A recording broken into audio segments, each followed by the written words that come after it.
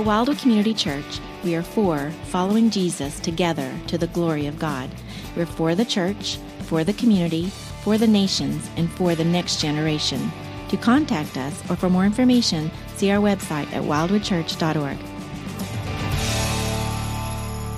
If you would, please take out the Word of God right now, and if you would, turn in it to the book of 2 Peter in the New Testament, right toward the end of your Bible, 2 Peter chapter number 3. 2 Peter chapter number 3. And we are going to continue to talk about a series we began last week, talking about how we should remember that judgment is coming from 2 Peter chapter 3. Now, some of you know this, but I'm actually a little older. I grew up in the 50s and 60s, and in the 50s and 60s, it was the era of the Cold War between the United States and the Soviet Union. Some of you who are younger might go, I don't know what a Cold War is. Well, a Cold War means there's really no guns firing. There's no missiles being launched, but there's a lot of threats and a lot of concern. And when I grew up in those 50s and 60s era, I had tremendous concern about atomic nuclear warfare. And all of that really peaked in October of 1962. See, in October of 1962, the Soviets had sent nuclear-armed missiles into Cuba, along with 40,000 troops. And it created a lot of concern. In fact, we actually have a map from the era where you see Cuba down here and you see the United States, and then there's this concern about missiles potentially being launched into the United States. You know, Miami was some 200 plus miles away. Atlanta, 750 miles away. Now, what is really interesting is that a decade before this, the Federal Civil Defense Administration released a film aimed at children which featured a character called Bert the Turtle. And Bert the Turtle was, and by the way, if you go to YouTube, you can still see this video. And the message that Bert the Turtle wanted to communicate to children is that if you know that a bomb is being launched, or if you hear that sound, or you see a flash of light, what you need to do is you need to duck and cover. To duck and cover. And what does that really mean? Well, it means that if you were at school, what you would have to do, if you heard a big sound or you saw a flash of light, you were to duck under your desk at school, and you were to cover your head up, put your hands up over behind your head. And when I was in elementary school, we had drills on this in elementary school, and I actually have some pictures of some kids who were underneath their desks, you know, covering their heads with their hands. They were ducking and covering just the way Bert the Turtle told them to do. I have another one here where you see some of the kids underneath their desks, and what really interested me in this particular picture is the look on the face of that particular girl that is there. You know, I was 11 years old in 1962. And I can still remember being concerned. I remember worrying and wondering, is the world going to come to an end due to nuclear warfare? I can still remember the emotion that I had. And some of us are maybe even thinking some of those thoughts now with the war in Ukraine happening. That was my concern as an 11-year-old, but as I grew in my knowledge of Scripture, I realized the answer was no. The world wasn't going to end due to nuclear warfare at all. Doesn't mean that there would be no nuclear missiles launched, but what it really meant is the world is going to come to an appointed end, as it says in 2 Peter chapter 3 and verse 7, by the word of God. It is going to come to an end by the coming of the Lord Jesus and the judgment that he brings to this world. So as we said last time, we began this 4-part series on 2 Peter chapter 3, which we've entitled, Remember, Judgment is Coming.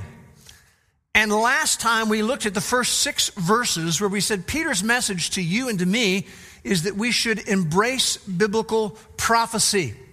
And we talked about several positives to biblical prophecies regarding the end times.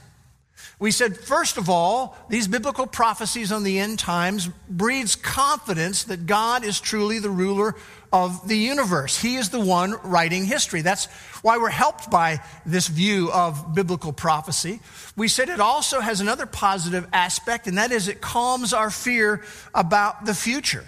We don't have to wonder who's going to win, what really is ultimately going to happen in the end. It tells us those things. And then the third positive aspect of biblical prophecy related to the end times and the second coming of Christ is that it motivates us to remain on mission, Now, the title I've given to today's message is The World's Approaching Appointment, and we see that in verses 7 to 9. So if you have your Bibles open, I would invite you to just read along with me as I read from chapter 3, verses 7 to 9. Verse 7. But by his word, the present heavens and earth are being reserved for fire, kept for the day of judgment and destruction of ungodly men. Verse 8. But do not let this one fact escape your notice, beloved, that with the Lord, one day is like 1,000 years, and 1,000 years like one day.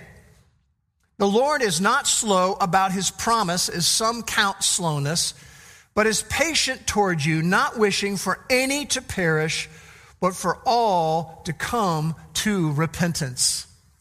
Now, as we look at these three verses from chapter 3, they really break into three parts. First of all, we have God's coming wrath in verse 7. Then in verse 8, we have God's view of time. And then in verse 9, we have God's heart for people. So that's what we're going to be looking at today. And we're going to begin with verse 7, where we see God's coming wrath. Now, if you were with us last time, in the previous 6 verses, Peter says that it was by the word of God that God created the world. And he also says it was by the word of God that God judged the world with the global flood of Noah. I want you to notice, at least in the New American Standard, verse 7 has a connective there, and it's translated in the New American Standard with the word but. But this is a connective that also can communicate continuation. We could actually translate the beginning of verse 7 in the same manner as in God creating the world and judging the world with the global flood. By his word, literally by the same word of God, the present heavens and earth, which is literally the now earth, the world that now exists, he says in verse 7, is reserved for fire. Literally, it means the now world is being set aside for fire, kept for the day of judgment and the destruction of the ungodly. Now, this is not just a message, again, from Peter. We saw this last time. We went to the book of Isaiah, where the prophet Isaiah was speaking, and he said, "See, the Lord is coming with fire, and his swift chariots of destruction roar like a whirlwind. He will bring punishment with the fury of his anger and the flaming fire of his hot rebuke. The Lord will do what? Punish the world by fire and by his sword, and many will be killed by the Lord." The wrath of God is aimed at those who are rebellious and those who are ungodly. Now, sometimes, with biblical truth, we use terms and we don't always have a full understanding, or we have a minimal understanding of what that term means. And so I want to talk for just a few moments about this term, the wrath of God. And I want to begin by giving us a definition of the wrath of God. What is the wrath of God when we say that? Well, it is his divine displeasure towards sin. That is the wrath of God. It is the outpouring of his judgment in divine punishment. So I want you to look at that definition for a moment. His divine displeasure towards sin, the outpouring of his judgment in divine punishment. Now, it is astoundingly astonishing What I'm going to say now is one of the things that makes biblical Christianity totally unique in the world. It is astoundingly astonishing that God poured out his divine displeasure towards sin, that God poured out his judgment and divine punishment on his Son, Jesus, at the cross. Now that is astoundingly astonishing. The wrath that God had for all humanity, for all time, was poured out on his Son, Jesus. The Bible clearly teaches us this. 2 Corinthians 5:21 says that he, speaking of God the Father, made him, Jesus, who knew no sin, to what? Be sin on our behalf. The great Isaiah 53 passage, the Lord caused the iniquity of us all to fall where? On him. 1 John 2:2, speaking of Jesus, he himself is the propitiation. That means the total legal satisfaction for our sins. And not for ours only, but also for those of the whole world. Now just ponder that for a moment. You know, my little brain cannot even imagine the ugliness and the awfulness of what was put on the Son of God. Jesus' sacrifice for us provided the way of salvation. It was a plan to rescue me and to rescue you from God's wrath. Now that is astoundingly astonishing. Astoundingly so. John 3:36, this is actually the words of Jesus. It says, he who believes in the Son has eternal life. But he who does not obey the Son will not see life. But what happens to them? But the wrath of God abides on him. That is why men and women and young people, what anybody does with the person of Jesus is the ultimate pivot point in one's life. Very clearly stated. We can either come under the work that he did for us in taking our wrath, or we have to receive the wrath ourselves. So this is the idea of God's wrath. But I also want us to see that there are actually several aspects of God's wrath in the Scriptures. So let's take a look at them.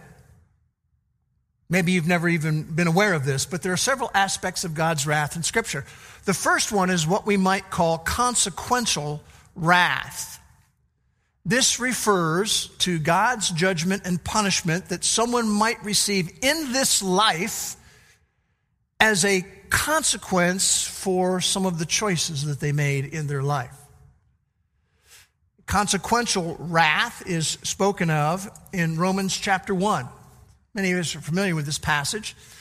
It says, for the wrath of God is revealed from heaven, is actually literally in the original, is being revealed from heaven against all ungodliness and unrighteousness of men who suppress the truth in unrighteousness. The idea is, since they choose to ignore God, they are going to, as a consequence, receive some of the wrath of God. So if you follow it through the passage, because they are suppressing the truth in unrighteousness, it says, therefore, God gave them over in the lusts of their hearts to impurity. You want to rule out God in your life? Well, he'll hand you over to a life of impurity. He goes on to say, down in verse 26, for this reason, God gave them over to degrading passions. It's the same idea. Since we choose to ignore God, he'll just let us loose so that we can reap some degrading passions in our life. And again, it gets stressed in verse 28.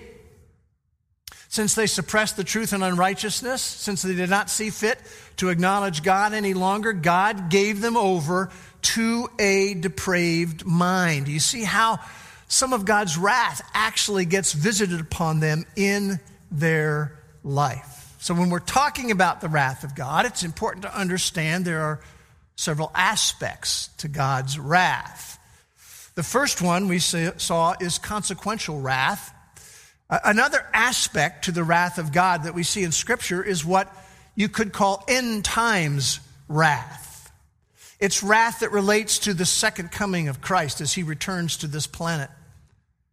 And when Peter in 2 Peter 3 is talking about God's wrath, he's talking about end times wrath. When Isaiah is talking about God's wrath, as we saw from Isaiah 66, he's talking about end times wrath. Not wrath that we would necessarily reap in a life of rebellion on the planet, but end times wrath. And Paul, when he talks about God's wrath in 2 Thessalonians chapter 1, he is speaking of end times wrath. Now, if you want a real detailed look at the end times wrath of God, you simply would go to the book of the Revelation, which Mark is taking us through, Pastor Mark, and you're going to eventually get there. But Revelation chapter 6 all the way through chapter 19 gives us a detailed look at end times wrath. I want to just look at one passage, which is Revelation chapter 6, verses 15 to 17. Looking in the future events when the era when Christ would come back. And it says, the kings of the earth and the great men and the commanders and the rich and the strong and every slave and free man hid themselves in the caves. This is part as God's judgment is falling upon them, his wrath, among the rocks and the mountains. And they said to the mountains and to the rocks, fall on us and hide us from the presence of him who sits on the throne and from, here we go, the wrath of the Lamb. That's an interesting turn of a phrase. You don't think of a lamb as having wrath, but the Lamb is also a lion.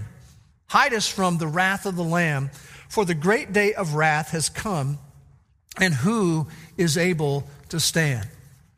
So when we're talking about the wrath of God, there are several aspects to it. We've seen that there's sometimes consequential wrath, which would come on us. We would experience this in this life as we reject Christ and we reject God. There's end times wrath, but there is also in Scripture eternal wrath, which is really the lake of fire. Now, again, back to the book of the Revelation in chapter 14, verses 9 to 11. It says there that if anyone worships the beast, speaking of the Antichrist, and his image, that individual will drink of the wine of the wrath of God. He will be tormented with fire and brimstone, and the smoke of their torment goes up forever and ever. They have no rest day and night. That's Revelation 14, 9 to 11. You can also take a look at Revelation chapter 20, verses 12 to 15, which gives us more insight into the lake of fire. So you have these three different aspects of the wrath of God. So when we come in a study of Scripture where it's talking about the wrath of God, we need to ask ourselves the question, which aspect is it talking about? And as we've stated in 2 Peter chapter 3, it's talking about end times wrath that is related to the second coming of Christ.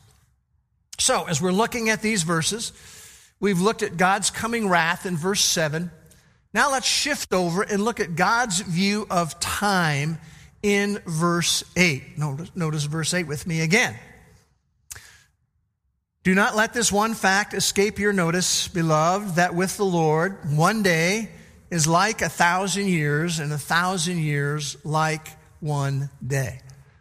Now, verse 8 really pivots off of what had come earlier in chapter 3, which related to the cynics and the scoffers. Remember the ones who would say, where is this Jesus?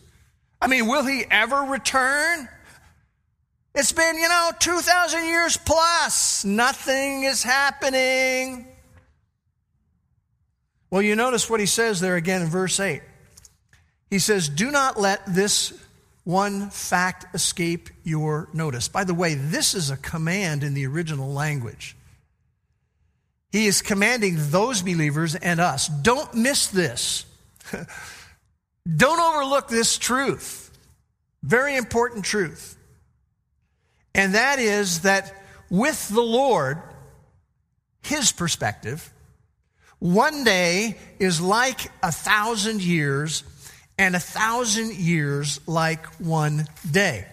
Now, it doesn't say 1,000 years is one day, or one day is 1,000 years, saying that with the Lord, from his perspective, one day is like 1,000 years, and 1,000 years like one day.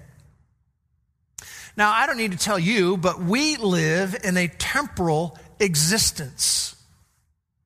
God is different. He is eternal in essence. And eternity is a realm beyond time. And so what Peter's saying is this: what appears to be delayed to us is truly imminent to God. What does imminent mean? It means sure and impending. Let me put it this way. God sees eternity past, and God sees eternity future, and God sees the present era concurrently. It's just different than us. One of the great passages that I love, Isaiah 55:9, as the heavens are higher than the earth, so are my ways higher than your ways, and my thoughts than your thoughts. We could say it this way: God has a more advanced perspective related to time. We could put it that way. Now, I'll give you an illustration of how this might work. We have 4 children, all of them grown, 3 of them married, all of them having some kids. But there was a time when we didn't have 4 children, we had 3 children. We had Rebecca and Emily and Kyle. And I remember a time when Rebecca was 6, Emily was 4, and Kyle was 2. And we would set out to drive from Norman, Oklahoma, to go and visit Grandma and Grandpa in Nebraska. Now, in those days, when they were 6, 4, and 2, and you had the speed limits, it would be an 8-hour drive from Norman to Nebraska, where Grandma and Grandpa lived. Now, here's what would happen. We would have a 6-year-old, 4-year-old, 2-year-old loaded in the car.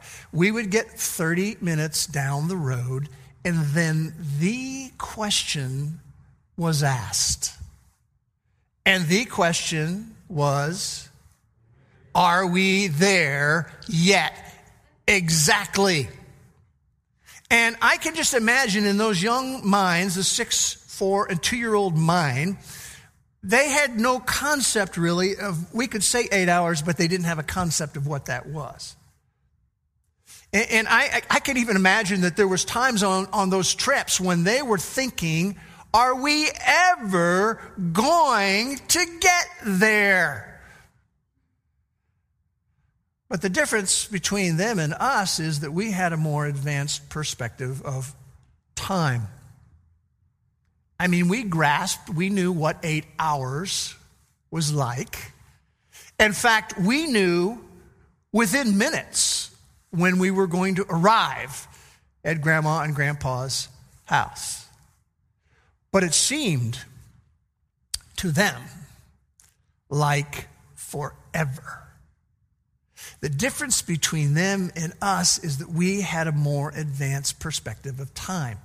And so it is that God has a more advanced perspective of time than we do. There's a great quote I want to share with you, and I'm unsure of the origin. I tried to figure out where it came from, but I've heard it for many, many years. I love this quote. Here's the quote. God is never in a hurry, but he's also never late. God is never in a hurry, but he's also never late. Now that, men and women, is a great truth to remember even in our everyday Christian life. Because there's times when we think, I wonder when this is going to stop, or I wonder when this is going to happen to me because I want it to happen. We need to remember that God is never in a hurry, but he's also never late. And that's a great truth to remember too when it comes to the return of Jesus and his coming in judgment. God is never in a hurry, but he's also never late. So we're taking a look at three different things this morning as we look at verses 7, 8, and 9. We've looked at God's coming wrath. We've seen there's different aspects of his wrath. We've now looked at God's view of time. The third thing we want to look at is God's heart for people. You ever ask yourself the question, why hasn't God pulled down the curtain on history? I mean, some of the current events we see now, why doesn't he just pull down the curtain? And the answer is there's a reason for a delay, and that reason for the delay is the long suffering of God. Look at verse 9. The Lord is not slow about his promise, as some count slowness, but is patient toward you. He's not slow about his promise. It's not that God is indifferent in some way. It's not that he is unable, that he is impotent in some fashion. It's not that he is apathetic. He's busy watching, the basketball tournament games. It's not that. It's not that he is incompetent in some way. But here's what Peter is saying. He is working his plan, and his plan is always on time. He's not slow about his promise, as some count slowness to be. Verse 9, it says, he is patient. It's a word that means to be slow to anger. It means that God is not hasty to retaliate. God is not prompt to punish. And aren't we glad that that's true? The Lord is not slow about his promises, some count slowness, but he's patient toward you. And then he says in verse 9, not wishing for any to perish, but for all to come to repentance. This is this idea of God's heart for people. I direct your attention to Ezekiel chapter 18, verse 23. Good passage. It says, do you think, asks the sovereign Lord, I like to see wicked people die? Of course not, he says. I only want them to turn from their wicked ways and live. See, this is a theme that goes all the way through the Old Testament, all the way through the New Testament. Look at Numbers 14:18. It says, the Lord is slow to anger and abounding in faithful love and truth. And then in the New Testament, 1 Timothy chapter 2 and verse 4. God desires all men, it's speaking of all people, he desires all of them to be saved and to come to the knowledge of the truth. And then you have Romans chapter 2 and verse 4, which speaks of, I love this term, the riches of his kindness and the riches of his tolerance and the riches of his patience. This is the exact same word that we see in 2 Peter 3:9. Look back in 2 Peter 3:9. The Lord is not slow about his promises, some count slowness, but is patient toward you, not wishing for any to perish, but for all to come to repentance. Part of the structure of the original language here is he is wanting to make room for all to come to repentance. The New Living Translation translates that phrase, he is giving more time for everyone to repent. Now, what does that mean, to repent? Well, I think biblically, repent means to change one's mind regarding who Jesus is and what he has done, and then to choose to trust in him as their rescuer from sin and judgment and wrath. He is giving more time for everyone to repent. And here's what's amazing to me. The opportunity is always open. The opportunity is always open. We even see that on the crucifixion scene where you have one of the insurrectionists who are being crucified being welcomed into eternity. You know, we see this in probably the most familiar verse in the scriptures, John 3:16, God so loved the world that he gave his unique son. Don't ever lose sight of this word, that whoever, no matter who they are and what they have done, whoever believes in him will not perish but have eternal life. The opportunity is always open. It's always open. In the book of the Revelation, chapter 22, verse 17, we see the same idea. The opportunity is open. Let the one who is thirsty come, the one who has needs spiritually. And by the way, being under the wrath of God is the most incredible need anyone would have. The one who is thirsty come, let the one who wishes take the water of life without cost. It doesn't mean there wasn't a cost. There was a cost, and Christ paid it for you and for me. But to us, it's without cost. He offers forgiveness. He offers forgiveness. He offers forgiveness to us. Incredible, incredible truth, men and women. Now, as we always do, we talked about looking at verses 7, 8, and 9. We always want to talk about some life response that we could have based on what we have seen. And Peter has given a very clear warning about coming judgment and approaching catastrophe. And so the first life response I think he wants us to see that we should respond with is this: to look to Jesus as your rescuer. Recently, I was reading about the spiritual conversion of the great English preacher Charles Haddon Spurgeon. And Spurgeon was living in Colchester, England, which is one of the oldest cities in England. And on January the 6th, 1850, at the age of 15, Spurgeon had planned to travel quite a ways that day to attend a church. However, there was a great snowstorm afoot, and it was quite cold, so he decided not to travel to the church he was first targeting, but he was looking for some place to go, and he found a very tiny, primitive Methodist chapel.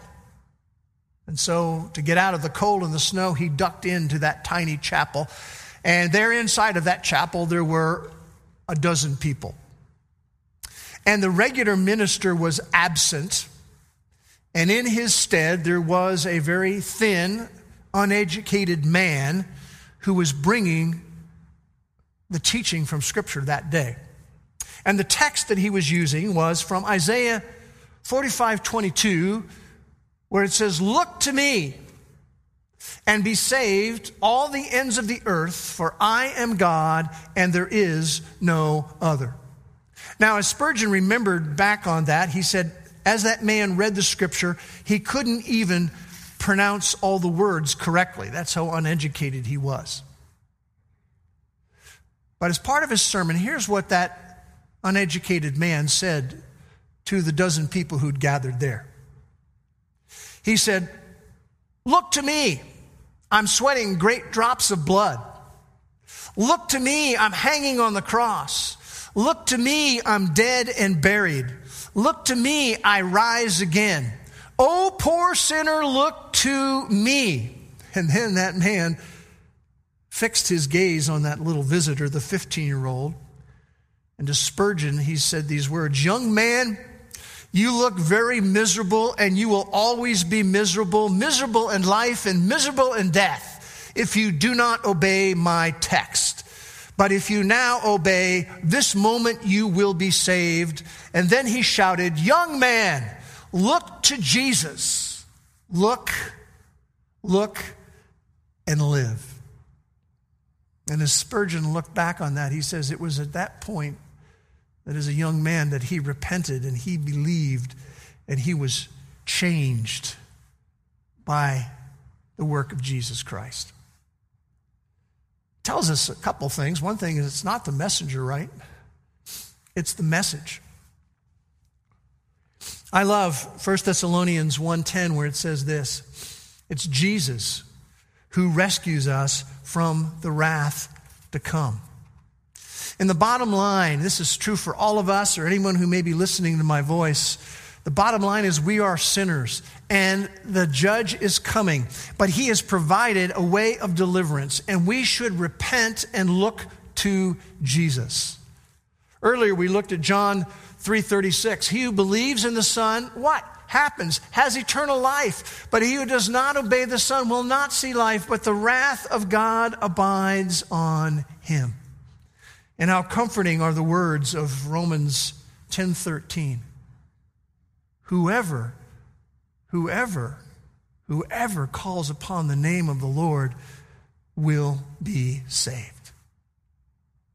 How do we respond to what these verses have set before us today? Well, the first life response is to look to Jesus as your rescuer.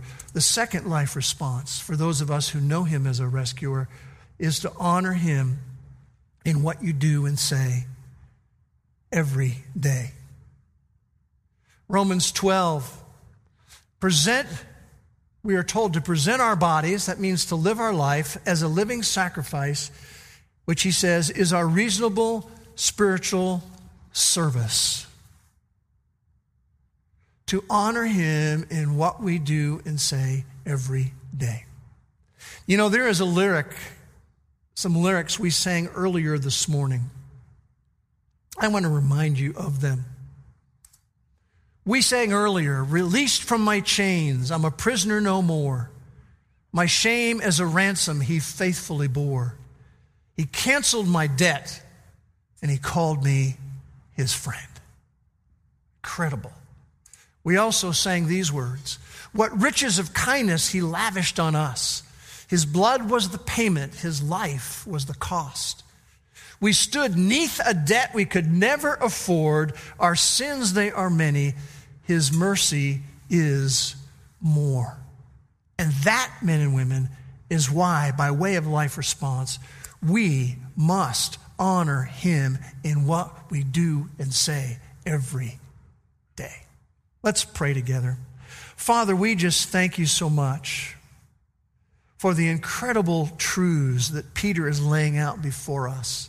And if any have heard my voice and they have not yet chosen to repent and to look to Jesus as their rescuer, we would pray they would do that right where they are right now and experience the forgiveness of Christ. And for those of us who know you, Father, may we remember that it is vital that we choose as a living sacrifice to honor Jesus in what we do and say every day. And we pray these things in his name. Amen.